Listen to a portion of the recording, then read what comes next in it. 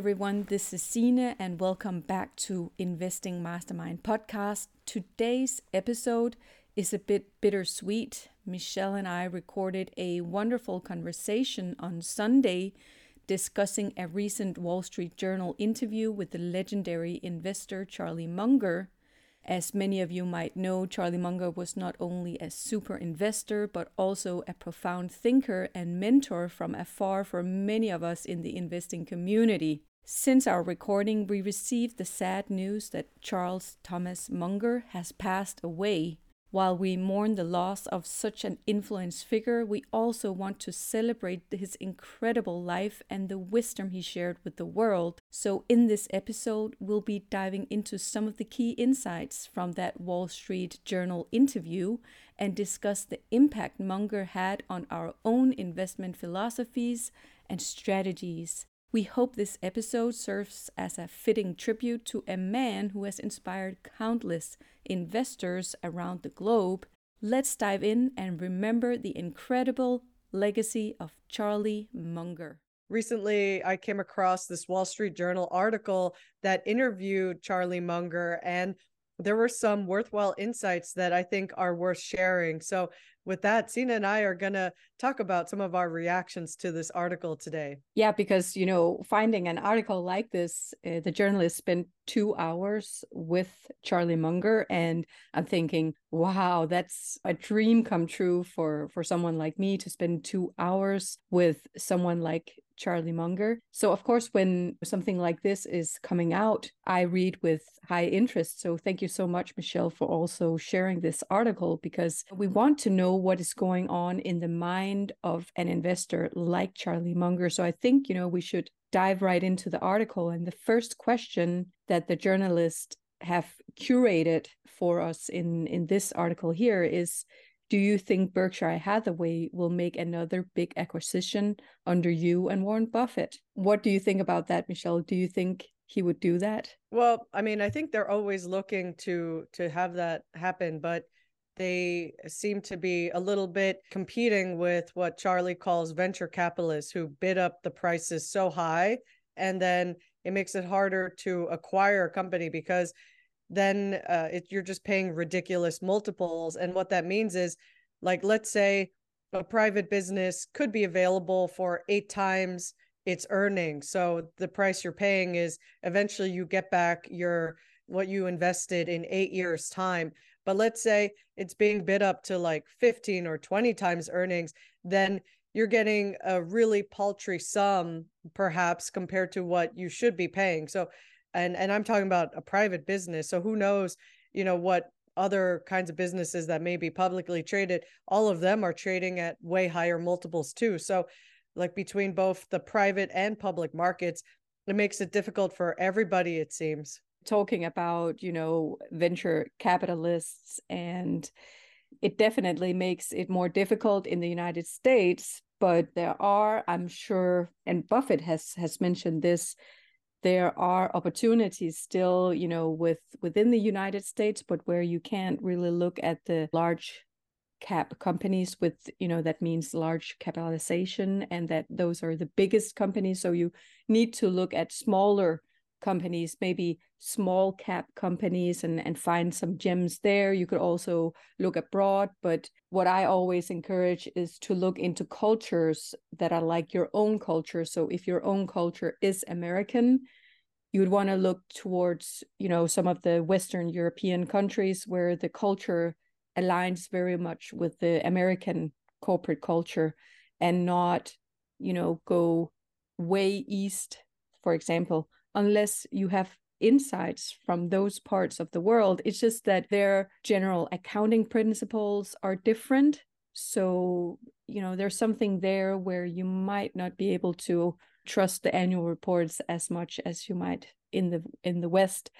But I do think that he has an important point here. And from where I come from, and the VPs, there's business angels, there are many types of investors now out there, private investors that are in either investment clubs or under a business angel or something like that. And what they do is they buy the startup companies, they buy into the entrepreneurs, and that makes it difficult for someone like Charlie and Buffett to buy extraordinary businesses, because other investors have already been there or they're bidding the price up. So it's a really interesting point. Right. But in the meantime, they are sitting on $150 billion of cash that are largely invested in treasuries, which are paying a decent yield. So even though they might not be able to get, a more competitive 7 to 10% return in the stock market, let's say, they are getting at least a nice 5 to 6% in treasury bonds for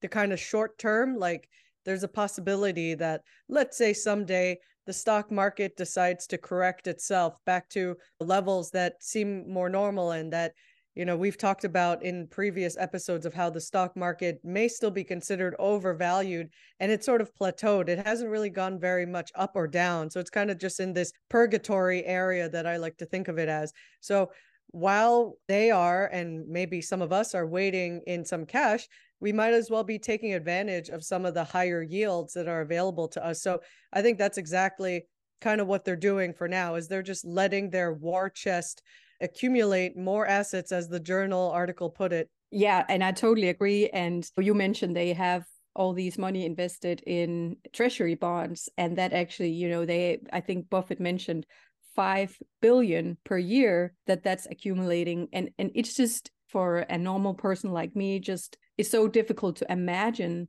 that an investment like that can give a return of 5 billion per year. There's just a magnitude that we're talking here. So Charlie Munger and Warren Buffett, definitely worth modeling. And if they buy into American treasury bonds, it's worth us, individual investors looking into investing in something like this and following that market as well, and not only looking into the stock market. But it's the first time in many, many years that we can even talk about bonds, because it's just not been worth talking about earlier because of the low interest rate. And now all of a sudden bonds are back. So moving on to another question that he got, and the journalist asked, if you were starting today as an investor, were there things that you would have been doing differently than you did back in the 1960s? And he talks about how the conditions back then were quite different than they are today, and that they're not the same low-hanging fruit as after the 1930s crash, where Benjamin Graham, he mentions Graham in the article as well, how they scooped up some really, really great quality companies at amazing prices and stocks. And what he says is that there's not the same opportunities anymore.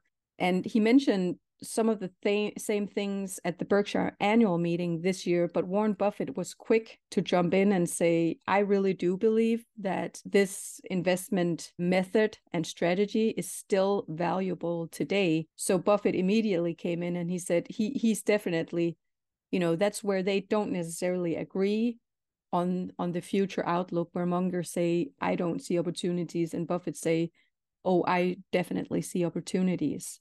And what's especially interesting to me is that Charlie remarked on how Ben Graham taught them to buy stuff that was underpriced and hold it as long as it was underpriced, then sell it when the price got back to normal and buy another undervalued asset. And he was saying you could basically do that for 4 decades, so up until the 70s, let's say.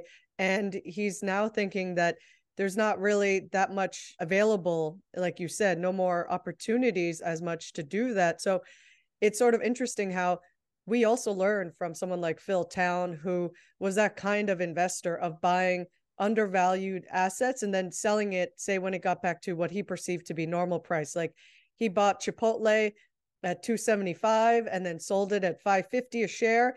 And that's what he thought was normal price. But then he could not have predicted that it would go to quadruple or like more than quadruple of what his original investment was. So the interesting thing is, like, a lot of the stock market is not behaving the way that Charlie and Phil Town experienced before. So that makes it so much harder. So Charlie's advice to most people is, unless you think you have a special advantage, just be in index funds and have some of the big tech. That's his general advice. If you're not sure if you can be a better investor than anybody else, then you don't have to try so hard, I guess, is what he's saying. Yeah, and it's funny because again, Buffett, he's of a different opinion. What he said during the Berkshire meeting was, what gives you opportunities is other people doing dumb things. And he says since 1958, what I've seen over the years is just an increase in people doing stupid things or dumb things.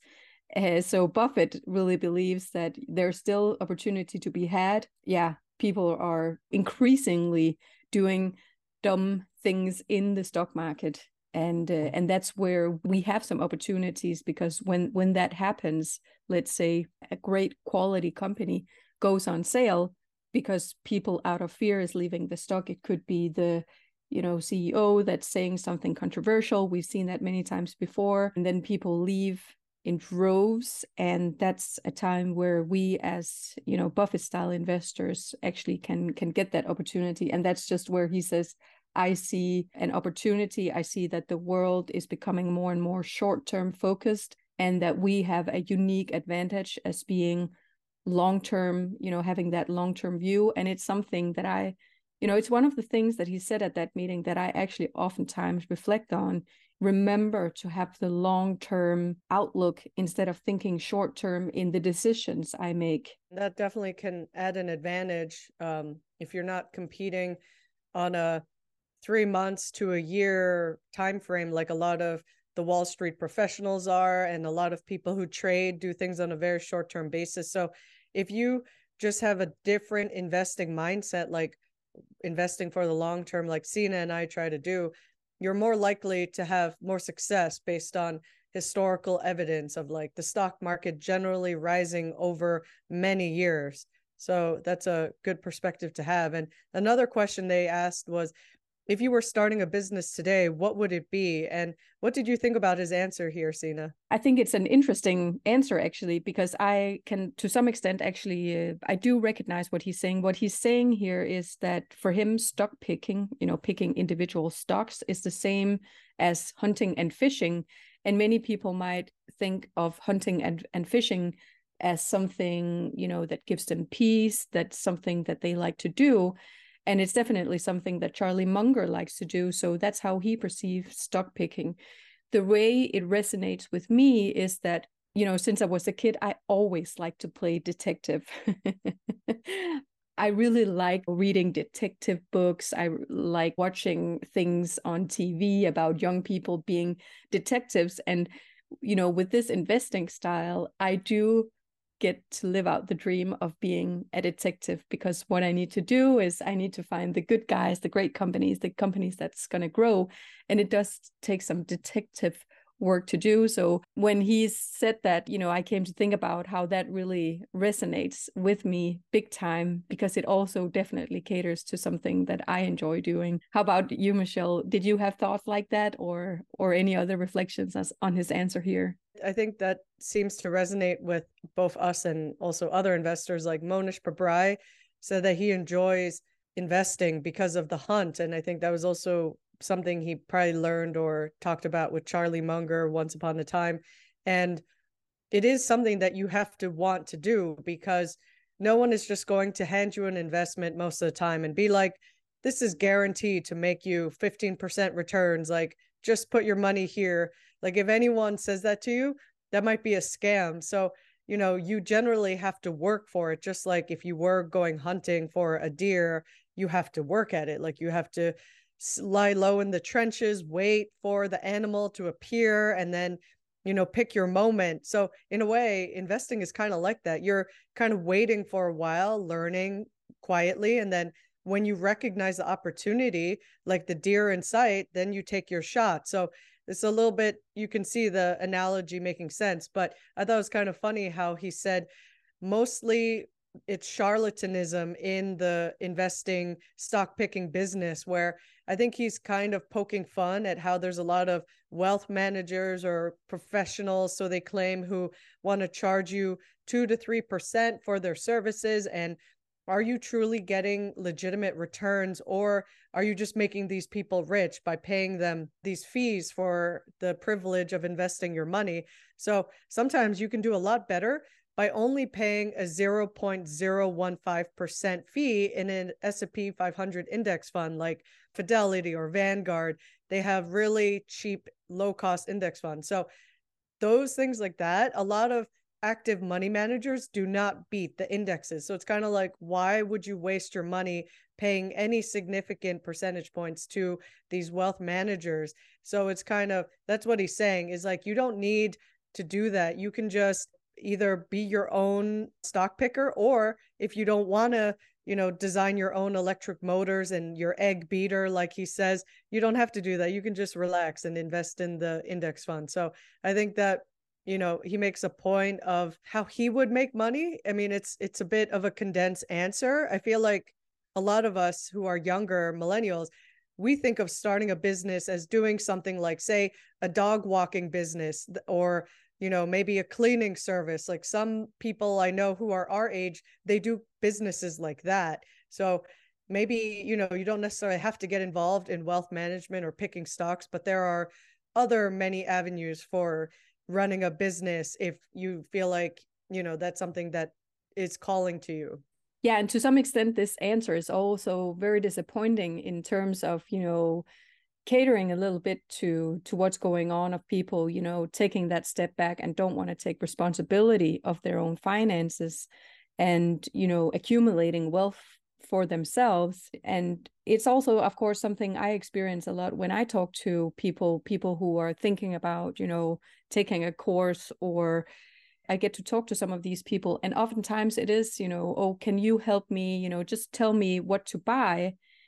And it's just not being responsible for your own finances when you want to put it in the hands of someone else. I mean, there are, of course, fund managers out there that I trust and admire, and I really believe, they're doing a good job. But then there's 99% that I don't believe is doing a good job, and, charges 3%, which is kind of cheap. Funds usually do charge more. But yeah, I wish more people would be more accountable for their finances. It actually doesn't take that much to be accountable. And, for you guys that are listening here on this podcast, that is so awesome. You're taking that responsibility, you're interested. And I think that's so awesome. And you're doing so much more than so many people out there. So congratulations. Awesome that you're here.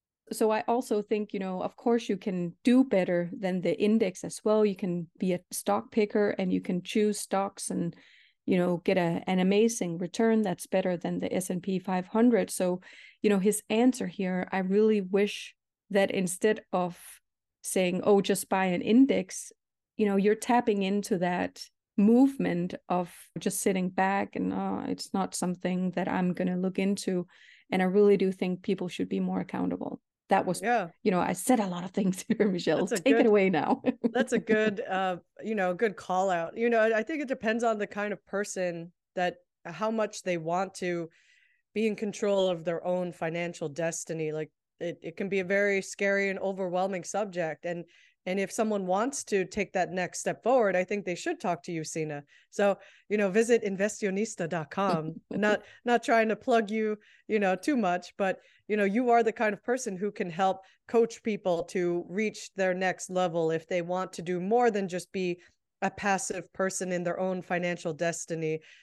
Part of what I think he's also reflecting on is that it is challenging. Like there's no easy thing to do here. Like, and as we all know, starting a business is not a cakewalk. Like it is definitely filled with a lot of challenges, and it takes a long time to figure a lot of things out. As you and I can both attest from having run some of our own businesses. So absolutely, it's very something that is not for the faint-hearted, or the, for those who are faint of heart. So also, I actually want to touch on when you said there are funds that charge even more than 3%, like a lot of the mutual funds that Americans have access to, if it's a pricey one, it will be charging you, like say in your 401k, like pricier ones could be upwards of 0.5% and up. So anything above that to me is pricey. So you have plenty of options that are way below 0.5% in terms of mutual fund fees. So What I'm just saying is, at least for Americans, you should shop wisely for mutual funds and compare the prospectus and see what have been the average performance rates over the last 10 years or since inception. That would be something I'd encourage people to look more into and get the best possible deal you can for comparable performance rates. And that's actually, cheap here in Denmark, which is, it's not normal necessarily in Europe to have these mutual funds, but here in Denmark, we actually have something that's slightly similar. It's more like a co-op where, you can pull together, and there is, investment managers that are just making the decisions, but that's quite expensive to actually pay for some of those funds to actively manage your portfolio. And I can just tell you that my experience haven't been good. And if you pay, like, let's say 2% in fees for a mutual fund kind of active investment management firm, and let's say they have a gain of 6% per year, that's 4% for you. That's 1/3 that they take in fees. And then your snowball of money, it just won't be as big when they take that much in fees. So it's important to just look into those fees, because, there's 4% left for you.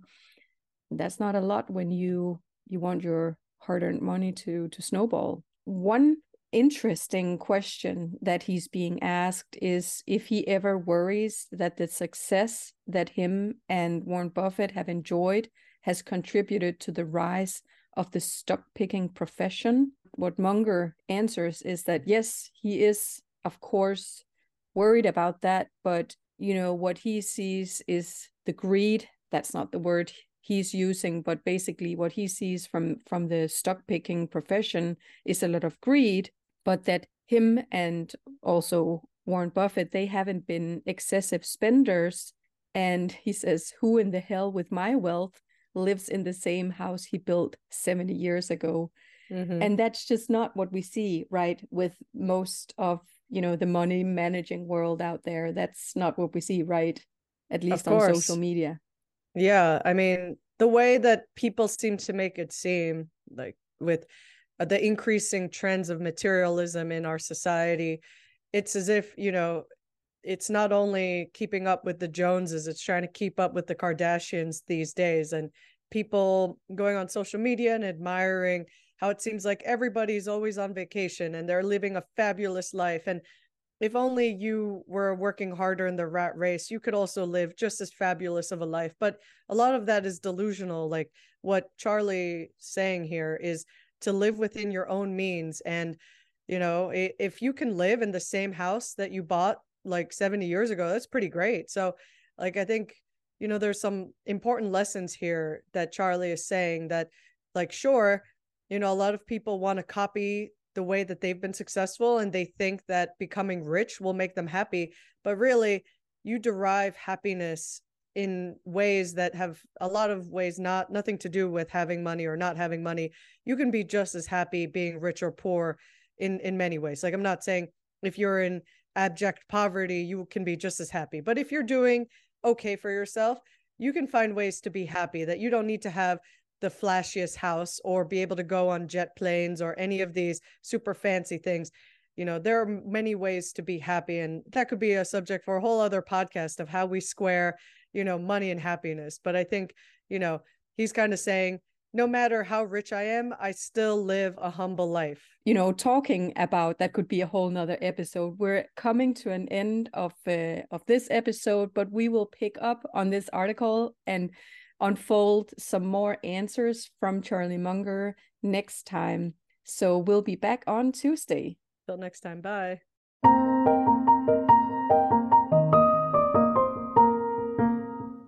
If you enjoyed the show and found the content informational, we would be super grateful if you would leave us a review and follow us wherever you get your podcasts so you automatically get new episodes in your feed.